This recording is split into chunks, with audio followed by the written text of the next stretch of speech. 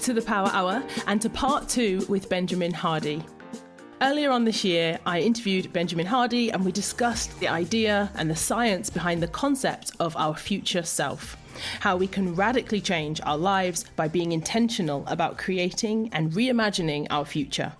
We talked about the benefits and value of spending time practicing, imagining and thinking about the future, and increasing our ability and our skill to be able to see the future more granularly and with more detail. We also talked about having the patience and in some cases the discipline required to pursue something long-term for a future outcome. But sadly, we ran out of time and I had so many more questions for Ben and we didn't even get to talk about the Power Hour. So Ben has kindly agreed to come back to record a part 2. Welcome back to the show, Ben Hardy. I am happy to be back with you. I loved being with you the first time and I'm excited to be with you now.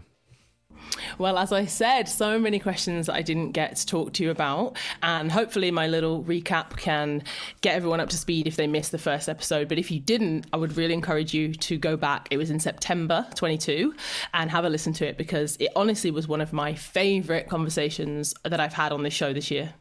So I think a great place to start, something we didn't get to talk about before, was the idea of hopefulness and how our ability to endure is directly linked to how hopeful we are about the future. So Ben, could you speak to us? Could you kick it off with, the idea of hopefulness? So hope from a psychology perspective is kind of like oxygen or food for the body. Like without hope, mentally, emotionally, human beings fall apart. Just think, anyone listening and even you yourself, like think about what your life would be like if you had zero hope towards the future. Like if your future was completely hopeless, completely bleak, there was nothing to look forward to, nothing to believe in, nothing to strive for. Psychologically, you can't have motivation without first having hope. Like if you don't have hope that something's going to work out, you won't be motivated to even try. Certainly you can't have grit. All of Dr. Angela Duckworth's research on grit rests on the foundation of hope. She says hope's what gets you started, hope's what keeps you pressing through all along the way. So hope is essential. I would say there's been a lot of research kind of looking at the differences between what would be called high hope people versus low hope people, high hope students, low hope students, high hope entrepreneurs, even high hope versus low hope environments. And there's kind of 3 crucial aspects of hope from a psychology standpoint. There's 3 key aspects. Hope is very different from optimism. Optimism is a general view of the future that it's going to be good. Pessimism is a general view of the future that it's going to be bad. Hope is much different. It's kind of like optimism, but on steroids. It's also much more specific. It's not general, it's specific. So in order to have hope, you have to have 3 things. You have to have 1, a very clear and committed goal. A specific goal towards your future. If you don't have a clear and committed goal, and the key word there is commitment. Without commitment, you can't have hope. So you have to have a clear and committed goal. If you're not committed, you probably won't be very hopeful. The second aspect is what's called pathways thinking, where you're very flexible at finding the way. This is what separates high hope from low hope people. Low hope people don't have clear and committed goals, but also they're not good at pathways thinking. What that means is that when they hit some obstacle, like say you hit an obstacle in trying to achieve something. If you're low hope, what that means is you're not going to learn from that obstacle. You're not going to use that feedback and then adjust your path and find some new and different way. Instead, you're going to hit the obstacle and you're going to disengage, you're going to distract yourself, maybe pull out your phone, maybe go binge eat, maybe go do something even worse. And then you're going to go back to trying the same thing over and over and expecting a different result.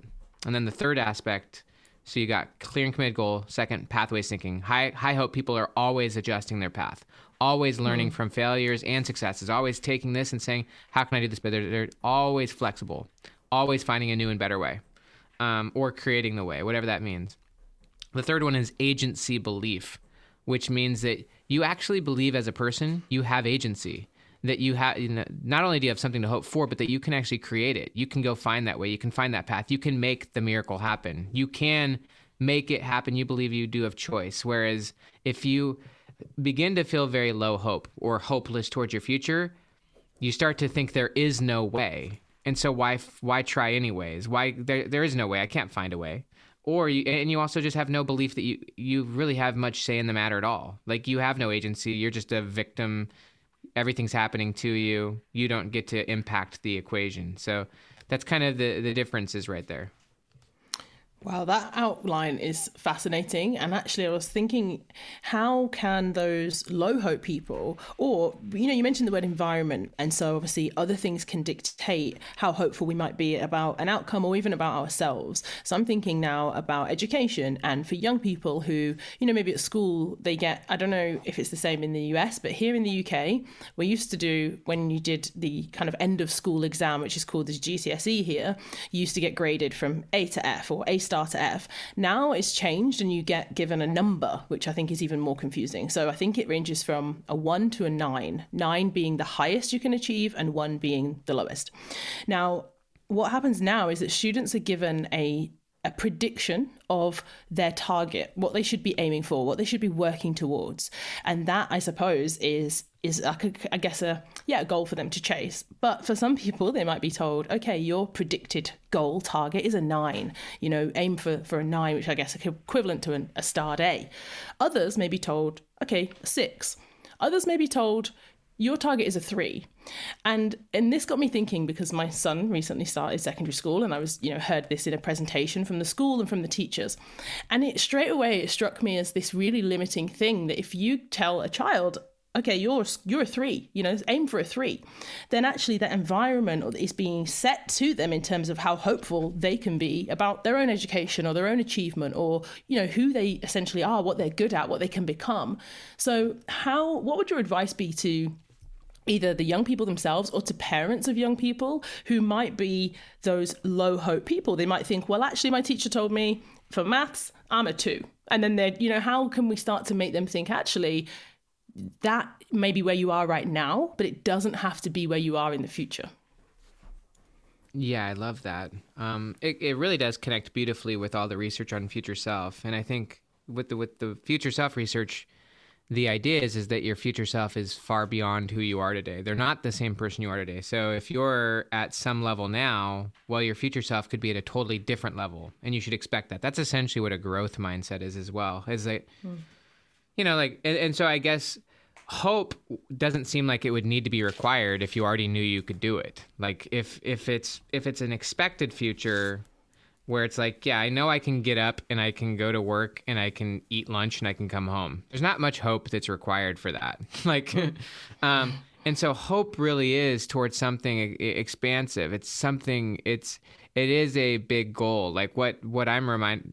And so, yeah, I guess to your point, I do think that it's important for people to be stretching towards something. That's even what Viktor Frankl talked about, and his whole book is about hope, Man's Search for Meaning. I mean, his book basically outlines the research on hope 50 or 60 years before it came, before the research occurred, which is, he said, what we need is not a tensionless state, but the striving and struggling for a worthwhile goal, a freely chosen task. So from his perspective, you need something that you're stretching towards, or else you have no meaning in your life. And I think the same is true for kids. I think if they're not stretching towards a big future self, then what are they actually doing with their day? They're not testing their limits. They're not trying. They're not learning and failing and gaining great experience. And so I do think you want to be stretching towards something that is out of your current self's reach. Like it's a tough thing. Like I'll give an example of my 15-year-old son Caleb. I guess you could say an aspect of his future self is that he's playing college tennis. He really wants to play college tennis, but it's something he's clear and committed on, but at the same time, he needs hope to actually achieve, because there's an element of it that's not certain. It's not set in stone. Like it's a stretch. Like he'd have to really transform and really grow to actually achieve that goal. And then he's obviously got milestones along the way, like, where something a little bit more realistic that he could achieve in the next 90 days, which would still be a stretch. And so it's going to really require him, if he's going to hit these goals, he's got to be committed. He's got to find new and better paths, new and better strategies. He's got to really work on his game, maybe get better advice from his coaches or work on it. So I think you need to be stretching and striving for something that's actually beyond your current self's grasp, that may even seem a little almost impossible, but that you can do it if you find the way, which you're committed to, so you will find the way. That's why Frankl always quoted Nietzsche. He said, when the why is strong enough, you can bear any how, but also when the why is strong enough, you will find the how. You'll find the path. You'll get there. You'll transform. You'll grow. So you do need that. Yeah, absolutely. And I think for so many parents, of course, you have to, I'm not suggesting everybody should be told, aim for the 9, aim for the A. Like, of course, we all have strengths and weaknesses, and it's important to foster self-awareness. But it really struck me that day of how much we could potentially limit and almost teach the opposite of a growth mindset, fixed mindset by putting these parameters on young people. And I think we all probably are guilty as adults sometimes of doing that as well. Another thing I really wanted to talk to you about is it's the end of the year. And I just released like a mini episode where I was talking to people about, before you just start looking ahead at 2023 and you start making a list of goals and things you want to achieve, places you want to go, how much money do you want to earn. I love all of that stuff. I teach that stuff. I love it. But I also encourage people to look back. I think it's useful to look back and to look at the whole year. And I gave some questions and prompts to help people to do that. So I wondered, with this idea of future self, do you think that it's useful? Do you encourage people to look back, and maybe not even just at the last 12 months, but maybe further, maybe all the way back throughout their lives, and think, are there some things that innately have always been there and maybe you've lost them? I saw, I think it was maybe a tweet or a meme or something that said, what did you want to be before the world told you that you couldn't? And often when I talk to people about things they want to achieve, it's not some new idea that they've never thought of before. Sometimes it's something that they actually used to want to be when they were a kid or they were at school, and then it's kind of gone away. So I guess my question is, how important is it for us to look back when we plan our future selves? I think it's incredibly important. I think looking back is incredibly important. From a psychology standpoint, time is not sequential. Now, what I mean by that is it's also not external. So often we think about time as the past, the present, and the future. And so we look at it as a sequence. The past is behind us, the future is before us, and we're in the now.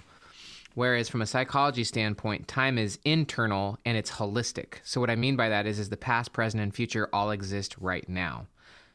How you feel about your past, the story you have for the past, whether you've resolved it or unresolved it, whether you've got a positive feeling towards your past or a negative feeling, like all of those things are obviously going to impact who you are now.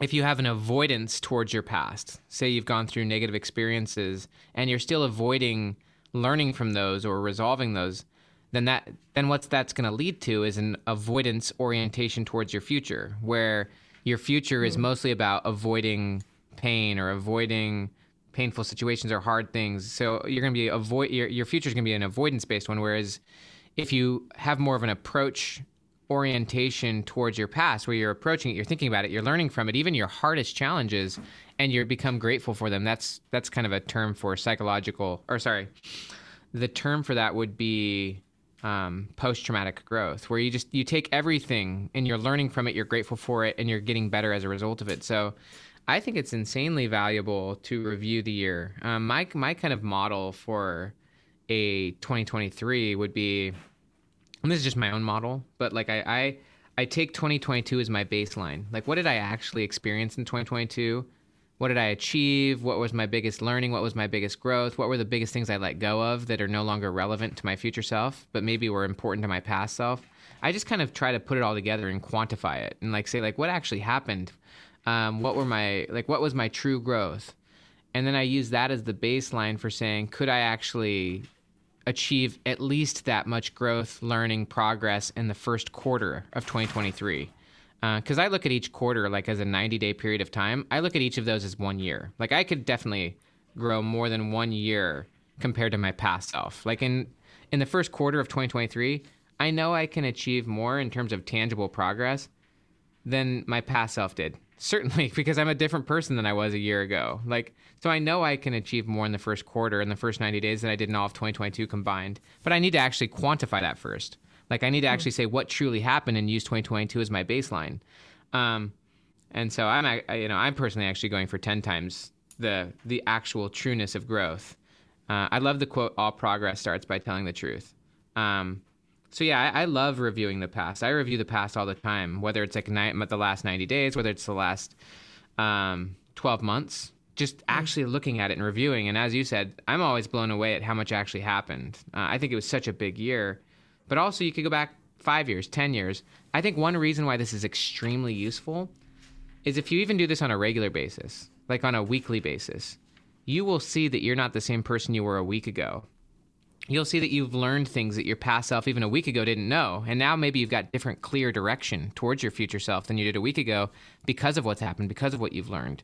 And so you're always different from your former self, which creates what would be called psychological flexibility, where you realize, oh, my future self a week from now is going to be different as well. My future self in a week from now is going to know things I don't know. My future self in a month, too. So it allows you to recognize you're always different from your past self, and your future self is always going to be different from who you are today. Yes, and it's so exciting. I feel like this is something that you and I share, Ben. When you were describing then about, I can do more in a quarter, or, 10xing that idea, I think it's so exciting, and it kind of leads you to this abundant thinking and this abundant feeling, which actually says, yeah, in the future, I'm not even able to, this is what I say to people sometimes when I'm trying to get them to really think bigger, and to say you're not even able to see yet the opportunities, the growth, the person, the things, the skills, all the things you'll be able to do. You can't even see it yet. And often I think I see people's potential before they do. And a great question I like to ask people as well is, what is the goal, that you're going to do in 6 months? What would it take for you to do that in 6 weeks? And of course, for some things, it's not possible, and it's not always about, speed and efficiency. Some things take longer. But I think when you challenge yourself to just answer that real question, what if, what would it take? You realize that actually we can probably get a lot more done, or we can stretch ourselves, should I say, a lot more than we think is possible. Yeah, it reminds me of... So I think the concept is called Parkinson's Law, which is that work fills the space you give it. If you give yourself 6 months, it'll take 6 months. If you give yourself 6 weeks, there's probably a way. And I like that thinking because it prompts pathways thinking, that the pathway to achieving a goal in 6 months is going to be very different from the pathway to achieving the same goal in 6 weeks. You're going to have to find a different path, which creates flexibility thinking. So yeah, I love that type of thinking. Let's talk now about satisfaction. So in our first episode, towards the end, you touched very briefly on, I think it was a book by Dan Sullivan, Wanting What You Want. Or the concept and the idea of saying you can want whatever it is that you want. You need to define that. And once you know, okay, this is what I want, this is what I like, you don't have to justify it to anyone else. You don't have to compare it to anyone else's goals, but it is what you want. And I really loved that. And I suppose following on from that, the reason I wanted to talk about satisfaction is because, again, if people are thinking about the year ahead, if they're thinking about setting goals and targets and all these things, how important is it for us, and how can we get better at identifying when good enough is enough? Because I think for A-type people, myself included, it's very hard to achieve something and to not instantly try and raise the bar or to change the goalposts. So I'm really challenging myself to do this a lot, because I just think as soon as you recognize when you have enough, or you've done enough, or you've achieved enough, it's such a shift. It's such a game changer. And I think for me, it's been really, really impactful this year. So what do you think of this idea of satisfaction, and how can people even begin to recognize when enough is enough? So here's kind of how I look at it. Back to Viktor Frankl. I don't think it's healthy to be in a place where you have no goals. Like Viktor Frankl said, what people need is not a tensionless state, but the striving and struggling for a worthwhile goal, a freely chosen task. So I think the tension here that people have, I think you need a future self that you're striving for and stretching for. That's a big part of having hope, and it's a big part of having a growth mindset. The challenge that people have is that they think they can't be satisfied in the present while at the same time be stretching toward a future self.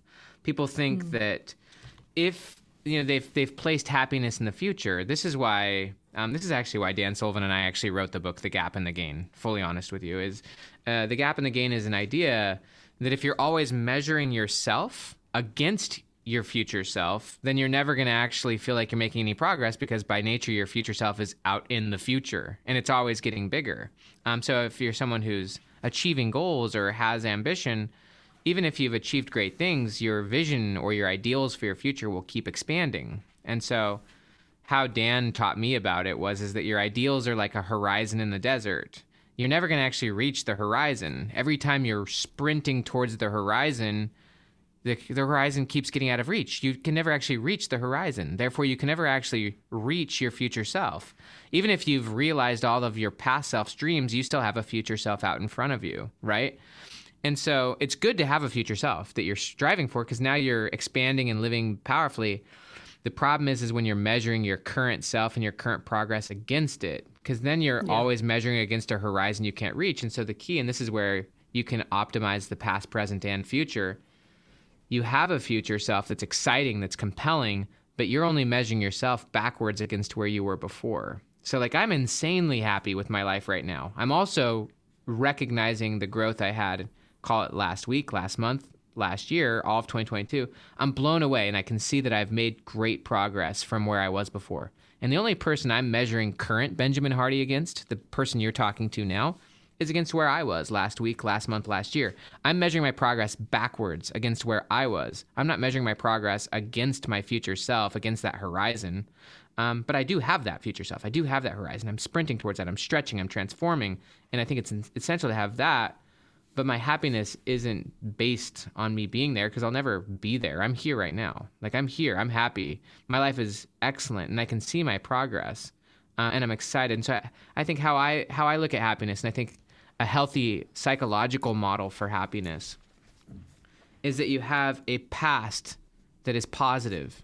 And it's positive because of how you've chosen to frame it, and how you're choosing to look at it and what you're learning from it. So you've got a positive past, and you have a very compelling, exciting, and purposeful future. And that then leads you to being really, you don't need to be at the horizon. I don't need to be anywhere to prove my value. I don't need to try to prove myself to anyone else. I certainly have that. I've got those goals. I want them. I'm excited. But I'm also blown away by my progress, and I'm happy right here. So I think you can have all of these things. And I think people get mixed up when they think that if they have goals, they can no longer be happy or satisfied in the present. I think you can be very excited about goals, yet be very blown away at the same time by where you're at and what you've done. I agree, and I love this because it's such a game changer. I'm someone who, I think treading that line is incredibly difficult. As you described, sprinting towards this future goal and this horizon, it's who I am. It's how I live my life. I always will be. But I'm also incredibly grateful. I try to be incredibly grateful and incredibly aware of where I'm at right now, what I have today, the work that I'm doing, the people that I'm with. I try to hold both in my mind, one eye on the now, one eye on the future.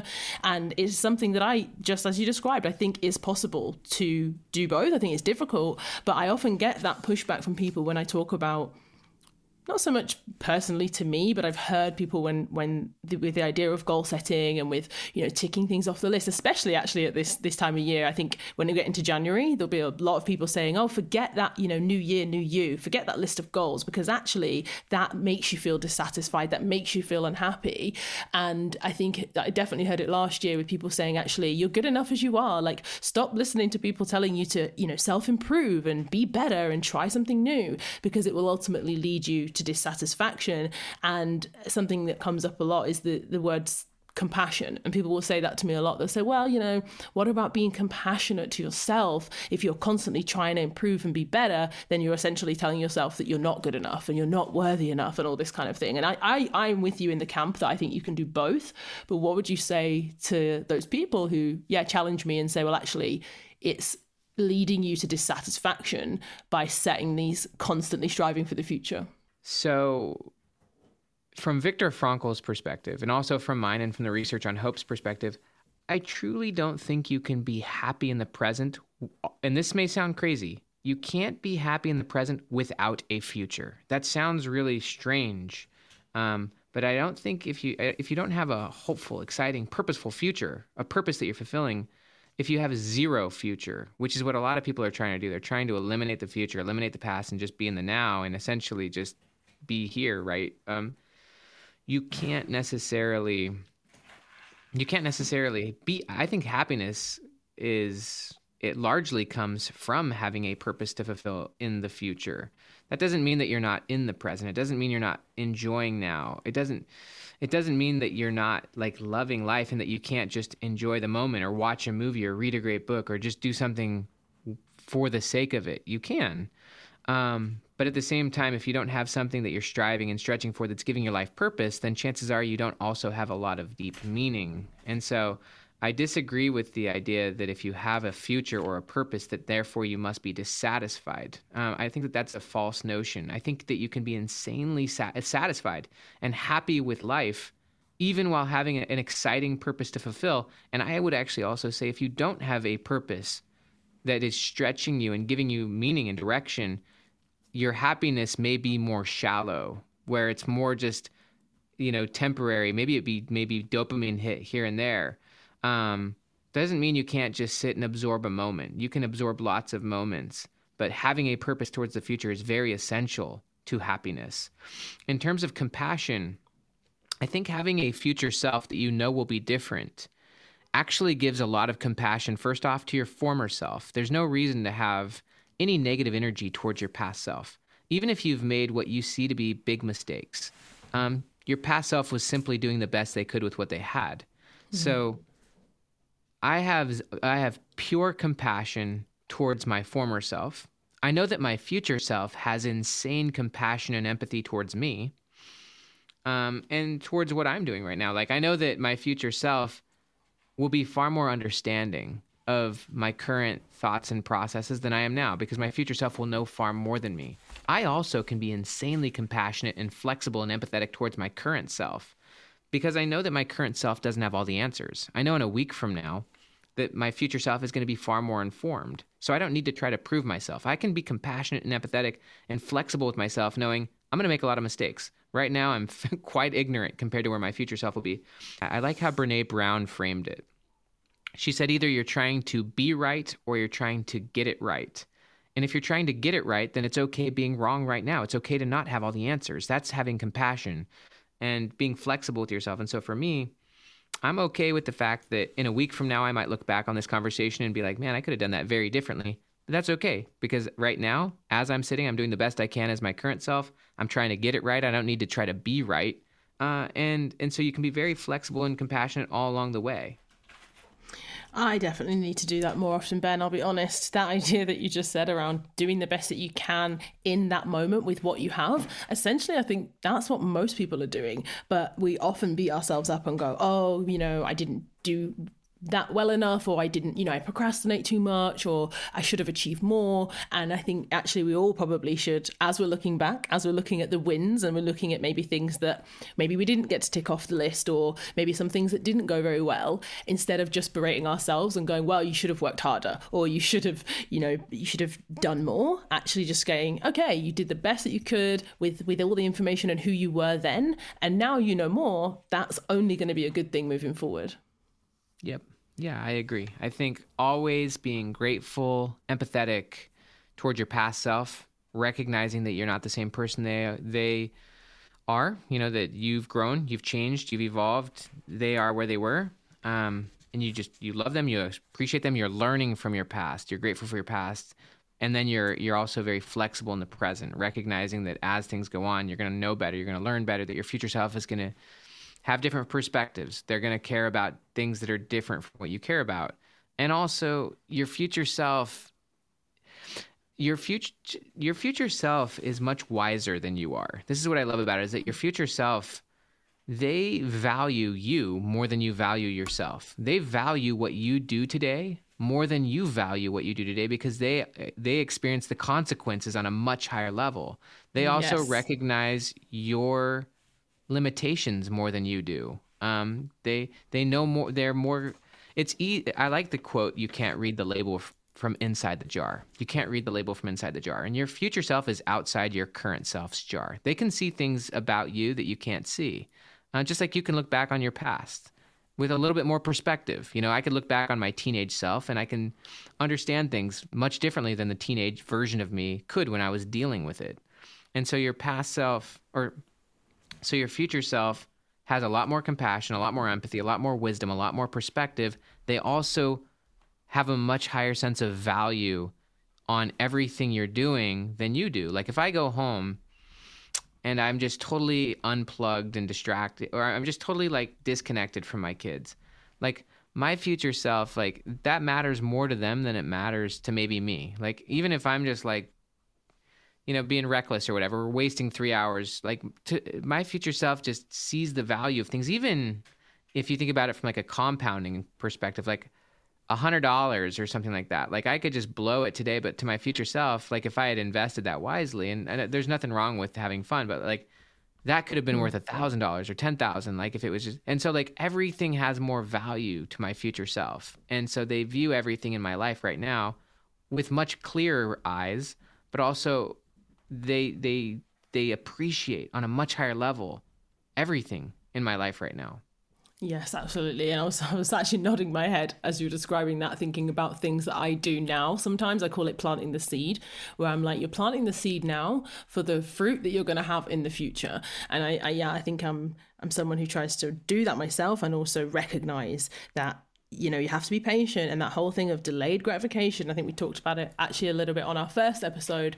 And as a runner, as an endurance runner, I always have that frame of reference in my mind that, it's not, I can't necessarily just get up tomorrow and run 26 miles, but actually when I'm training, when I'm putting in the miles every time, the repetition for that future, when I have to run that race, when I have to run that distance, I know that putting in the work now is for my future self. It is for that day when I don't want to stand at the start line shaking, thinking, oh my gosh. I mean, I'm going to be doing that anyway. It's going to be challenging no matter what. It's a long way to run. But I think, putting in that time, putting in the miles, like you say, one run today doesn't matter if I do it, if I don't do it, but it will matter to that Adrienne in the future. So I love this. This is great. And this is why I was so looking forward to having you back. Thank you.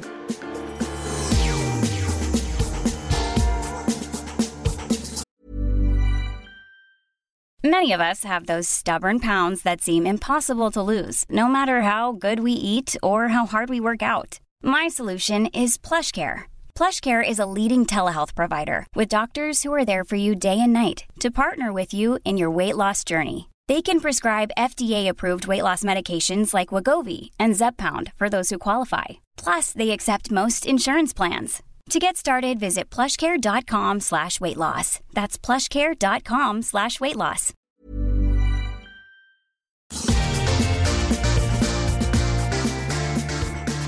So, of course, we have to talk about the Power Hour, because last time we didn't have time for it. And I know that many of the listeners will want to hear someone who is as intentional as you are, and someone who is as thoughtful about the decisions that you make in your life. We are all dying to know, what time do you wake up in the morning? What do you do with your Power Hour, which is the first hour of every day? What do you include and what do you exclude from the first hour of each day? So my morning routine, or my Power Hour, I love that idea of the Power Hour, by the way. It changes with time. Certainly, like back in the day when I was a college student, PhD student, particularly because I had something usually scheduled in the morning, like getting to class by 8 a.m. or 9 a.m. Like usually there was a benchmark or like a anchor moment, like a meeting, like, a class or something. Or, when my schedule was more like that, on a daily basis, my morning routine was a lot faster pace because I needed to get things done quick. And so I would wake up at 5, and I've woken up around, on average, like as a rounding average, I've woken up between 5 and 5:30 for the last probably 10 or 15 years. Like it's just that's usually when I wake up. My wife and I these days go to bed around 9, wake up at 5. She goes running and stuff. She does her reading. I usually, wake up, super hydrate, take some supplements, go to the gym. And I always I love it. It's been a routine of mine even since college, but, I just sit in my journal, outside the gym for usually about 15 to 30 minutes. And I just write. And then I'll usually just listen to a great book when I'm working out for like 30 to 40 minutes. So in terms of hour, like, I guess it's usually probably more like 2 hours, honestly, like between waking up, hydrating, journaling, exercising, then getting back. And then from there, it's really just, and I've usually listen either to like super just chill music or a great book just to kind of map myself into the right frame. And then from there, it's usually focus at this point, now that I kind of have my daily schedule is a little different. And so that actually changes the kind of cadence of my morning routine. Like in the past, like I said, it was a lot hyper focused on like, I would still like wake up, journal, usually work out, and then I would write blog posts and stuff. And I actually still do very well in the mornings when I have an achievement I want to get done by like 8 a.m. I'm actually still very good in the mornings. Like if I'm like, I want to film like a YouTube video, or like I want to flesh out this chapter. Like it's good for me to have something I'm trying to get done in the morning. But I also have kind of a slower frame of time now where like there are many days where I don't have something on the schedule. And so like a lot of my power hour, I guess you could say, is just getting myself into the right frame of mind, connecting to my future self, connecting to God, getting my body going. And that's really what it's honestly all about for me. And then whatever I do next, usually it's focused on deep work or something like that. Well, it sounds great, like you say, having almost 2 power hours, double. Yeah, even better. I definitely am not trying to rush through 1 hour. Like, it's like, usually I wake up at 5, and unless I have something intense I need to get done, like if I've got some appointment I don't know why I would have an appointment at 7 a.m. You know what I mean? But like, But it's interesting that you said, I usually wake up at 5, unless I have some important thing to do. And actually, I hope that people listening to this, maybe some of them, if they've listened to this show for a while, even if they're new, I hope that hearing what you said then about even having one thing to do, like, oh, I need to shoot this YouTube video, or I need to finish the chapter of this book, or maybe I just want to get ahead and finish this email. I actually hope people will maybe feel a bit more inspired and motivated to create that time in the morning, especially this time of year. Let's be honest, it is in the UK right now, it is bleak. Today on my run, I was literally running through a frozen planet. It is cold, it is dark.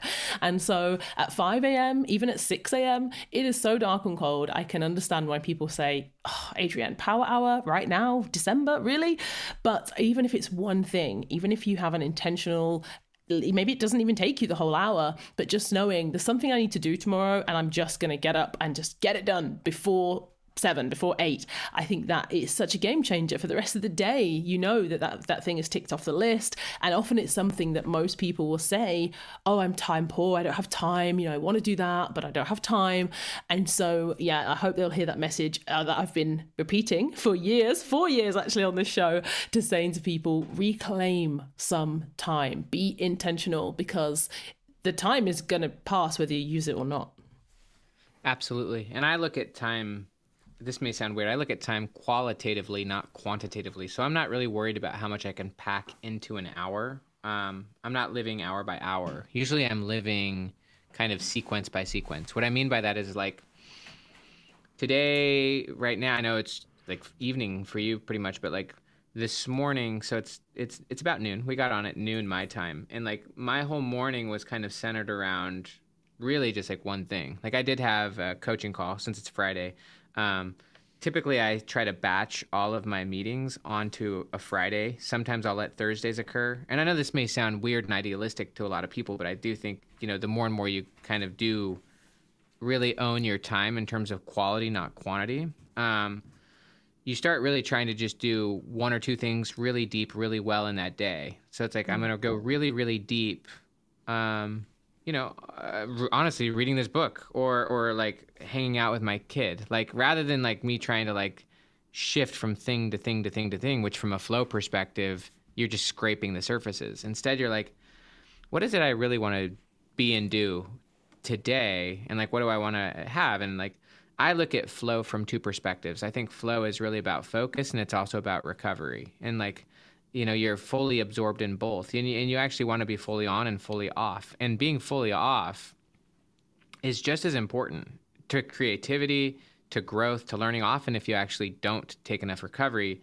then you're not seeing the forests and you're not readjusting your path. So you're kind of wound up too tight. So I guess I'm just saying I agree with you. And the longer I guess I've been on this future self journey, the less is in my life. Like, it's not about me trying to achieve 50 things in one day. It's actually about me achieving less and less and less, but better. Higher quality, less quantity. Going deeper, not shallow. Because I know that the deeper I go into one thing or into one relationship, the bigger the transformations. And so on my daily basis, typically, I'm really just trying to do one thing really well. Like, if I can have 3 or 4 hours to like really... And it may include a few activities. Maybe I'm walking around my neighborhood listening to a book, but ultimately it's really about trying to understand this one thing, or like trying to like get this chapter written, or if I'm just gonna like batch these activities, I'm gonna film like 2 or 3 YouTube videos, or it's really just about doing one thing well and not trying to squeeze so many things. Because if just as a thought, if you're trying to do 10 or more things a day, first off, from an 80-20 perspective, like 80% of the results you get comes from 20% of what you do. If you're going for 10, you know that like at least 7 of those activities are busy, but they're not productive. And like only 1 or 2 or 3 are the really like future self activities. The rest are current self or maybe past self activities that either get deleted or get like delegated if you can. I couldn't agree more with... Oh, I couldn't agree more, especially with the less but better and the qualitative versus quantitative. I think that can apply to everything, right? Relationships, social events. It's like, do you want to have 100 friends who you hardly see, or actually is it better to have 10 or 5 or 2 incredible relationships with 2 friends? So I love that approach of qualitative versus quantitative and less but better. That's something that I think we should all write down and remind ourselves. Just write it on your wall. Less but better. Oh, Ben, I've absolutely loved this. And before I ask you my final question and wrap it up, we just kind of skimmed over really quickly when you mentioned about your book, The Gap and the Gain. I listened to Gap and the Gain on Audible when I was out running, and I really enjoyed that book. And then somebody else who I work with, also Mitra, shout out to Mitra, she listened to Gap and Gain and she was talking about it at work, in the office, in the context, and we both really, really enjoyed that book. And so for anyone who at the end of the year is thinking, I'm enjoying this and I want to hear more from Ben, or have a new book to listen to, I guarantee if you're enjoying this conversation, you will really enjoy The Gap and the Gain, the book, and especially the audio version. I really enjoyed it. Wow. Well, that's really insanely generous of you. It was a fun book to write. Definitely, I think it supports future self, because I think being in the gain is all about reflecting back on your past self. And continuously measuring your progress backwards, right? Rather than being in the gap and measuring yourself against your ideal future self, you're using your future self to move forward, but you're always measuring yourself only against your past self. And I think that, I guess, a big aha that I've gotten over the last few years of kind of living these principles, understanding these principles, past, present, future self, measuring backwards against my past self, is that I really... I'm very, very happy in the present. I'm very blown away by my past, and I'm shocked and excited about my future. But I'm in my own game. I'm in my own world, and I think that living these principles allows you to have a more intrinsically motivated life, where you don't actually need to get to your goals. Like, you don't need to be at your future self right now. Like, you can be your future self now. I mean, obviously that's part of the book, but you don't need to get there instantly. And usually the reason I think people have that feeling, that they need to get there now, is because they're still living an externally driven life, where they're still trying to prove themselves to others, or they're trying to impress or fit in or be accepted or be liked. And there just comes a point where you become very comfortable in your own shoes. You're comfortable with where you're at. You're comfortable with who you are. You're excited about your own future. Your future is your own. Your past is your own, and you're continually learning from and valuing your past, and you're really just blown away by life, and you're very grateful for it. You're very, and you're not judging yourself against other people, and you're not judging other people, and you're loving, you're appreciating, you're valuing other people, but you're not needing to prove yourself to anyone anymore. You're not really, your goals are your own, your future's your own. That's that whole wanting what you want. You don't need to prove to anyone. You don't need to justify what you want for anyone. You're playing your own game. Doesn't mean you're not totally connected and deep with other people, but you don't need to be anyone else or be anywhere for anyone else, and you're not trying to prove yourself anymore. And I think that gets you out of the fixed mindset of trying to prove yourself. Yes, and what a wonderful What a wonderful message to hear at the end of the year. Thank you so much, Ben, for joining us. I've absolutely loved this episode, and I'm sure that the listeners have as well. My final question for you is, what is one thing that we could all do before the end of this year, something intentional that we could do to benefit our future self? So this is an interesting one. I already brought up the 80-20 principle. And so basically according to the 80-20 principle, 80% of your results comes from 20% of what you do. So, and then the opposite is also true, that 80% of what you're doing right now is creating very little of your tangible progress. And so it's very helpful to look at your life from an 80-20 perspective and to identify what is the 20% that really matters. And the 20%, by the way, is your future self. The 20% is what's most relevant, most exciting to the person you want to be, towards your future self. It's the stuff that's creating all the results. It's also the stuff that fits a future self filter. Your future self is the filter for every decision you make. It also filters out what you don't do. A filter and a standard are similar things. If something is truly a standard, then you don't do something below the standard, right? It's like, no, this is the standard. So your future self is the standard, and it's the filter for what you say yes and no to. And only the 20% fits the filter of your future self. In other words, 80% of your life is more reflective of your present and your past self.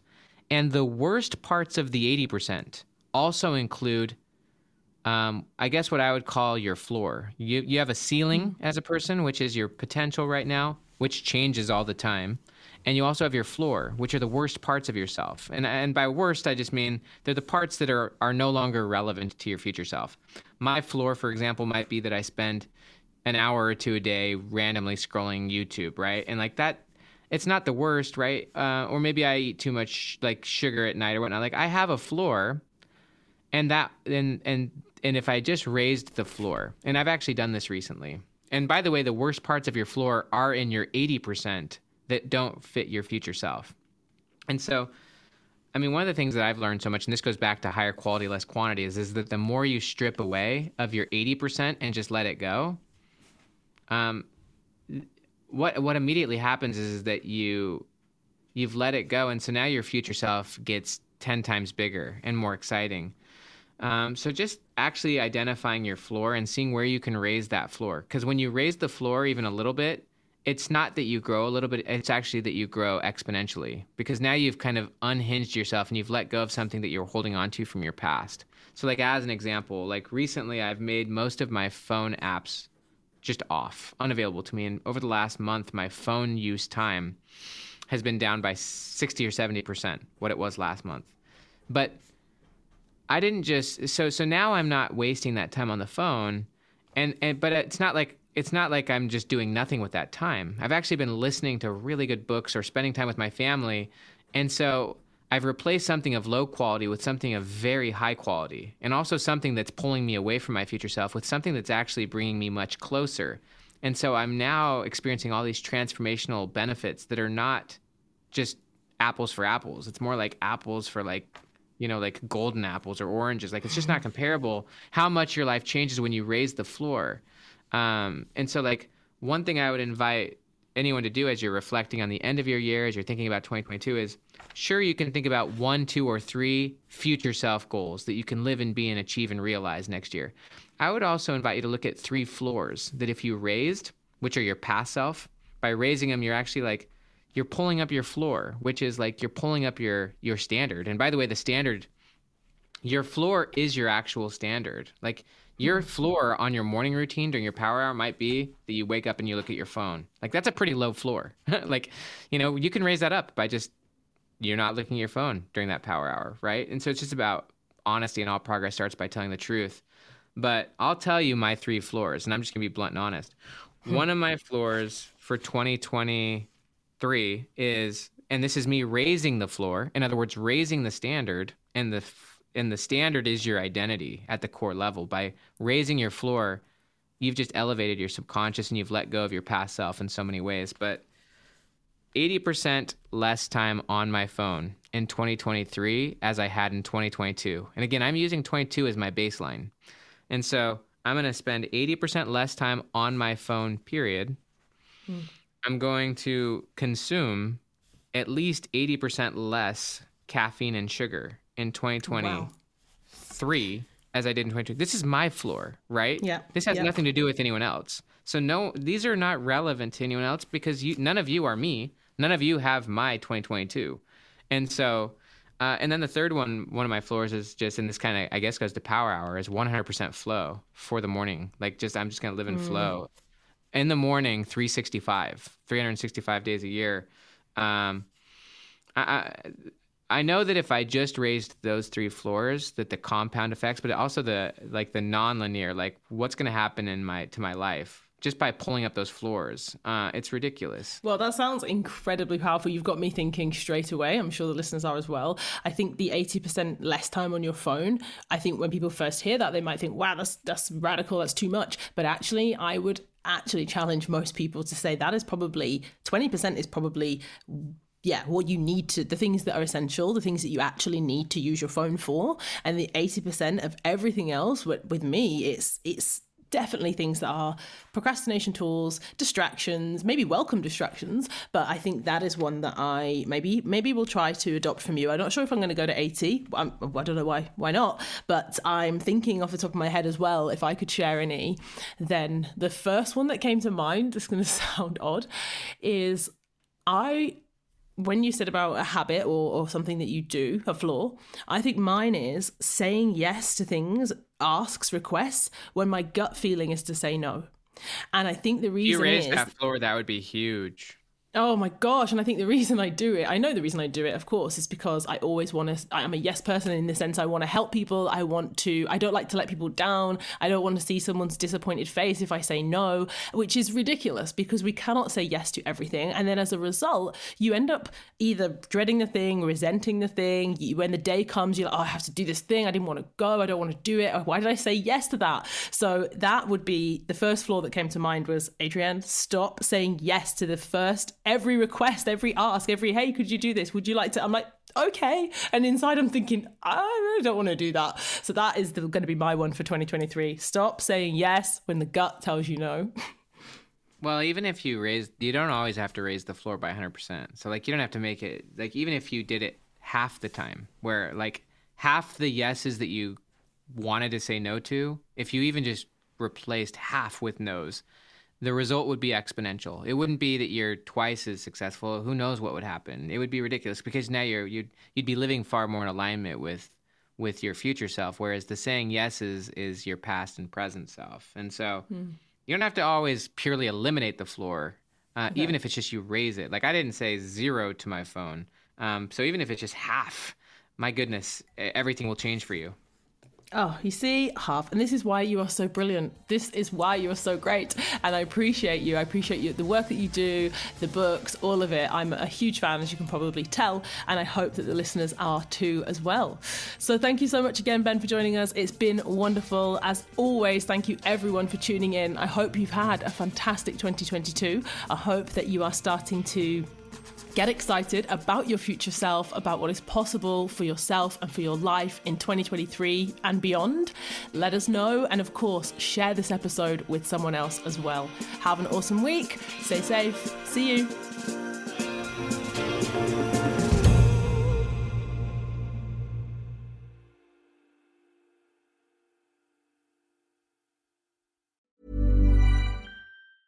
Hey, it's Danny Pellegrino from Everything Iconic. Ready to upgrade your style game without blowing your budget? Check out Quince. They've got all the good stuff, shirts and polos, activewear, and fine leather goods, all at 50 to 80% less than other high-end brands. And the best part? They're all about safe, ethical, and responsible manufacturing.